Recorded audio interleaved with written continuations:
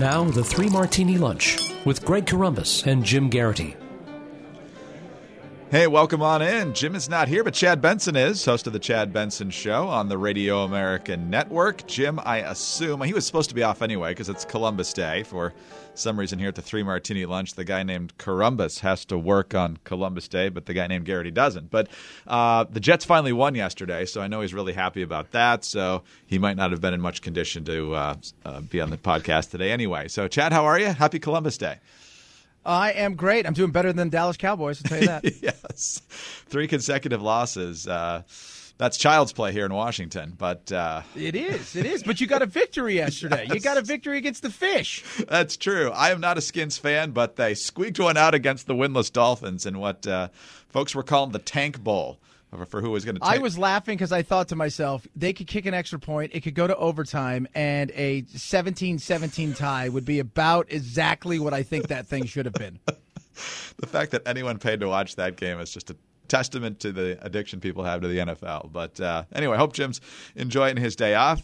Great to have you here, Chad. And let's dig in. We actually have good, bad, and crazy today. Last week we had a ton of bad and a ton of crazy, but we're at least starting the week on the conventional format. And the good news for the right is mainly that their best argument for 2020, or at least one of their best arguments, is to just let the Democrats keep talking. We had, Beto the other night at the Equality Town Hall on CNN talking about taking away everybody's tax-exempt status, and everybody's trying to get the most extreme that they can be on a lot of different issues, and that's why Joe Biden is kind of seen as a moderate in this race, because everybody else is lurching left, and Bernie Sanders isn't about to share that lurching leftward space. He was talking to Jonathan Karl of ABC News over the weekend, and Karl brought up the point of, hey, you're kind of behind Elizabeth Warren now. She's younger than you. She didn't just have a heart attack, and you're pretty much ideologically the same.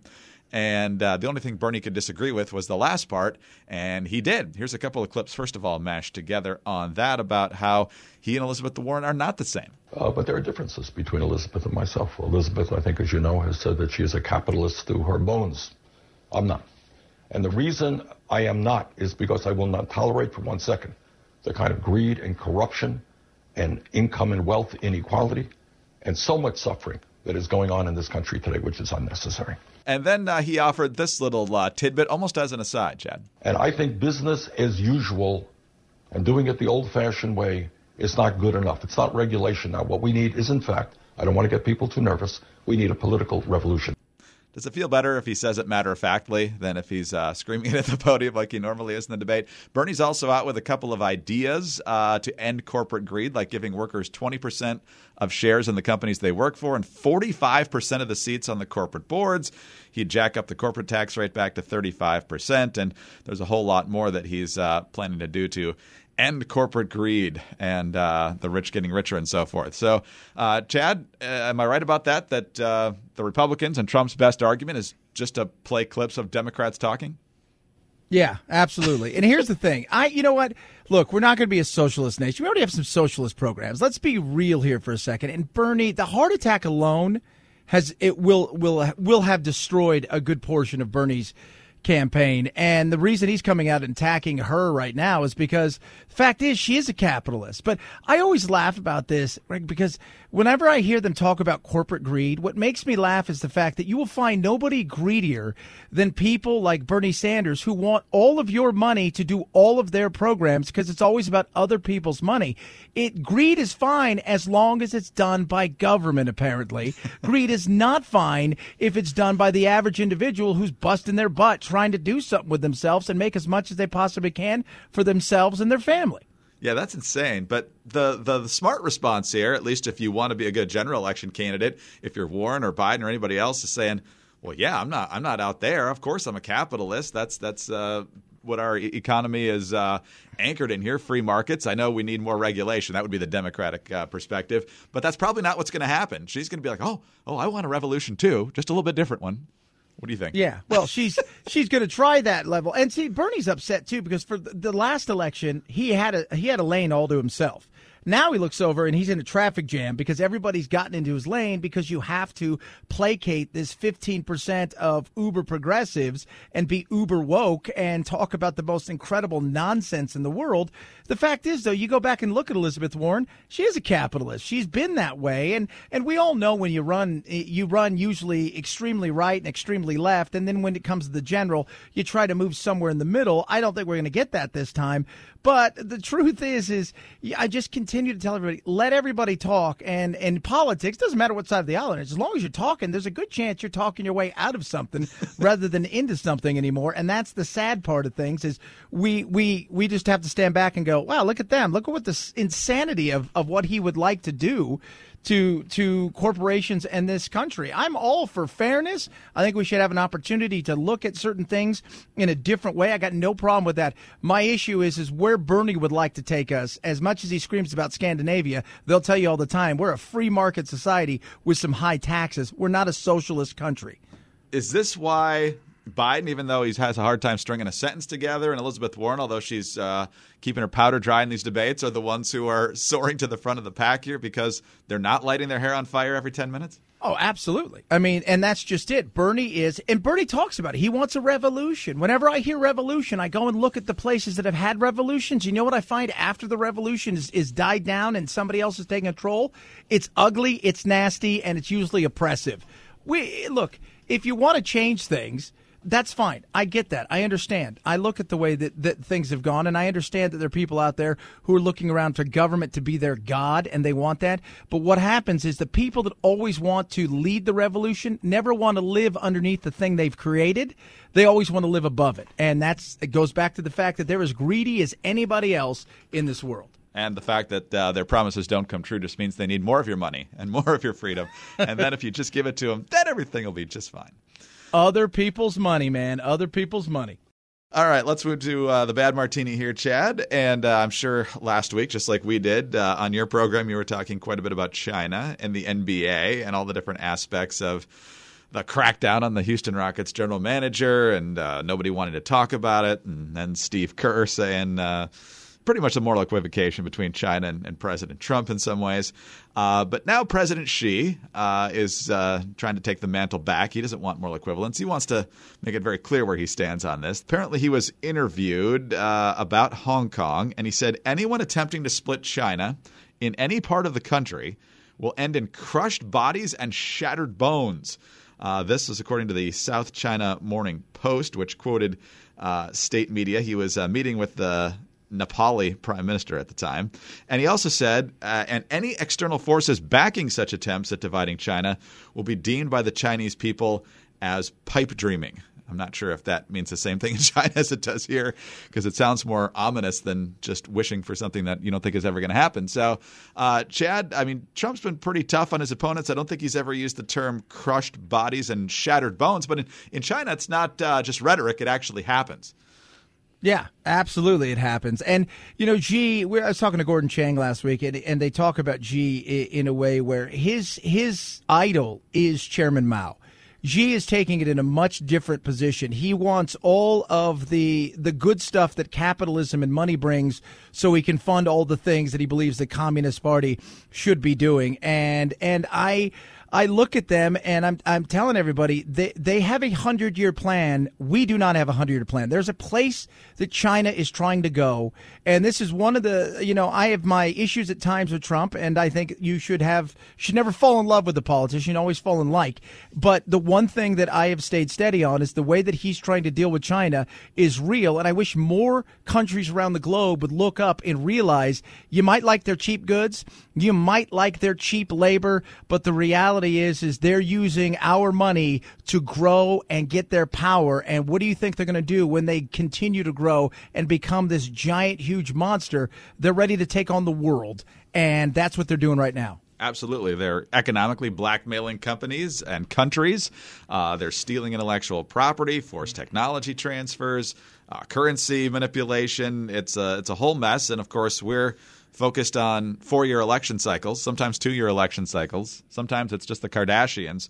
We're going to have a hard time matching the the dedication to a 100-year plan. And I'm not even sure we particularly need a 100-year plan because we have so many different political changes over the span of a century.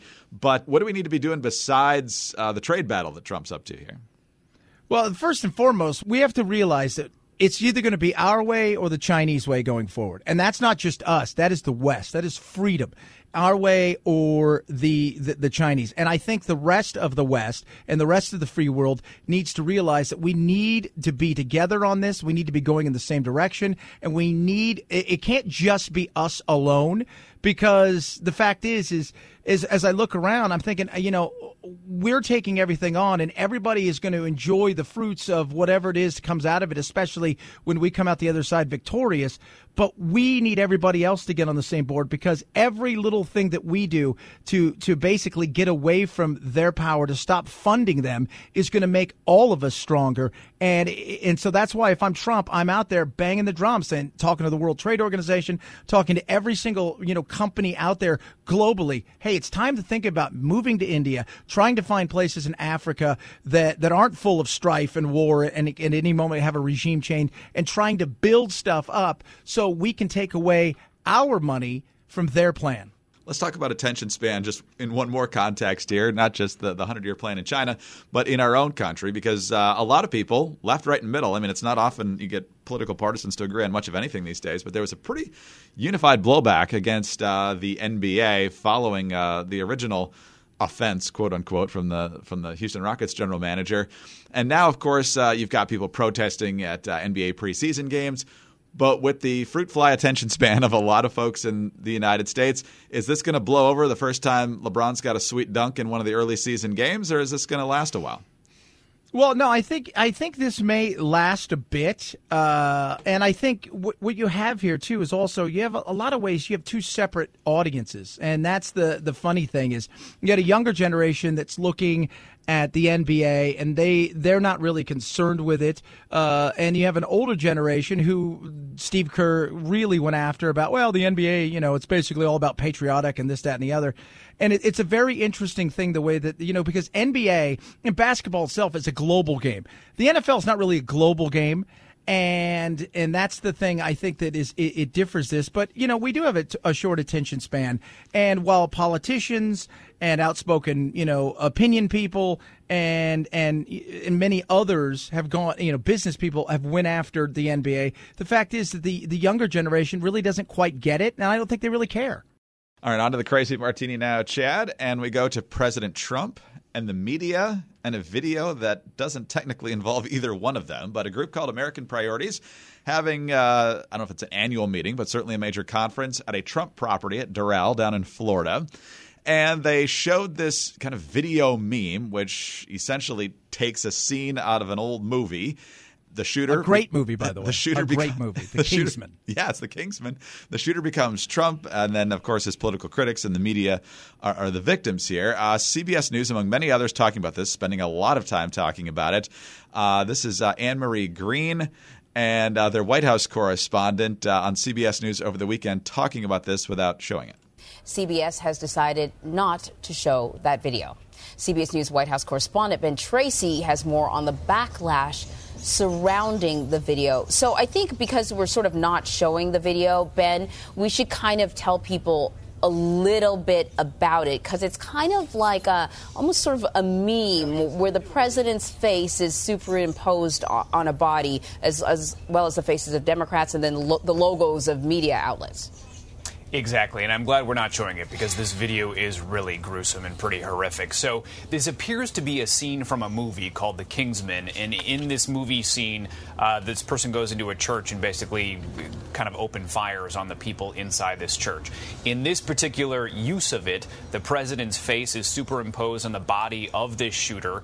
They refer to it as the Church of Fake News, and so the parishioners in the church are these people who have their faces are the logos of various media outlets. So you see Politico, you see CBS, you see CNN.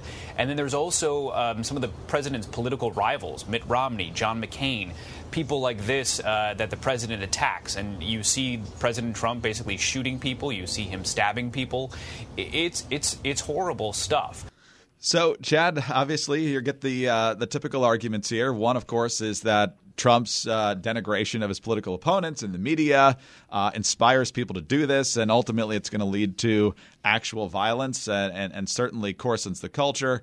Others would point out that Trump had nothing to do with this. It's not really him. It's just people who happen to rent his property. What do you think about all this? Well, Trump came out, I guess, in the White House, strongly condemned it. They haven't seen it, they said, which I'm not quite sure. Trump probably laughed at it. But you know what? There's a lot of these organizations out there that do some of these things. And, you know, a couple, was it last year or whatever, they had that one where it was like some sort of, you know, dancing Trump on, like, I don't know, was some sort of Persian where he was marching through and he was high-fiving everybody, same kind of thing. I didn't have a problem with this. This was a bit much. I got to be honest with you. I think this is another one of those situations where a group, they get people rabble-razzled. They want to get people excited. And emotion is what you use. You don't use facts. You don't use logic. To get people to act, to get people to cheer, you use emotion, and you throw the craziest thing out there that you possibly can. And unfortunately, in this day and age where I think we've become so desensitized to everything, it takes things like this for people to go, oh, my goodness. He said he didn't know about it. It was shown in a side room. And again, this wasn't anything sanctioned by him, but it has once again gone viral. And Trump is the one who's getting hammered for it. And there's a lot of things you could yell at Trump for. This ain't one of them. How does he respond to this? I mean, because the argument's going to be, no, he didn't have anything to do with it, but he's the one who inspired it. So is there blame to go around for blowing this out of proportion? Is there just blame to go around for whoever put this together in bad taste in the first place? How do you see it? Yeah, you know what? It's whoever put this together in bad taste is the person you should be looking at. The reality is, though, Trump has, you know, he's called the media the enemy of the people. I don't think the media is the enemy of the people. I think some of the media has some Trump derangement syndrome, and I think some of the media also has, wants to protect Trump at all costs. The reality is this is the world that we live in now. And if you think this is bad, wait till the deep fakes start to get very real, and then you're going to find out how crazy this is going to become. But this right here is overblown, and once again, it's an opportunity to talk about something ad nauseum because why? Because it's Trump. And because of that, we could talk at it for hours and hours, and it gives us something that's interesting to talk about. And Trump is business. He's big business, and he will always be big business while he remains in the spotlight, especially in politics. Exactly right. And if you circle back to our first topic and the Democrats in 2020, this might be one cycle where the ideas don't actually end up mattering so much because it's such a clash of personalities. It was mostly that way in 2016, too. And looks like 2020 is not going to be much different. Nope, it's not going to be different at all. And we vote for the people sometimes when we can't figure out what we want for the people we like. Now we're not even at that point. We're voting against more people than we're voting for people, and that's sad. But, yeah, there's a clash of personalities between somebody who's Trump, who's a tough-talking New Yorker, who says what he thinks, and sometimes the filter needs to be there, but it's not there, and he doesn't care. And on the other side, you've got people that have to decide to themselves when they're thinking, how do I not offend anybody, and at the same time make sure that I could placate everybody? It's going to be insane to watch the way this thing plays out here in the coming weeks and months. Chad, you have made 3 Martini Lunch history today. You're the first person ever to sub for both Jim and me at different times. So your versatility knows no bounds. Thank you. Thank you, sir. Absolutely. Chad Benson, host of the Chad Benson Show. I'm Greg Corombos of Radio America. Thank you for being with us today. We greatly appreciate that. Jim Garrity will be back on Tuesday. In the meantime, subscribe to the 3 Martini Lunch if you haven't already, and also leave us a nice little review over at iTunes with as many stars as possible. That always helps us out as well. Tune in Tuesday for the next 3 Martini Lunch.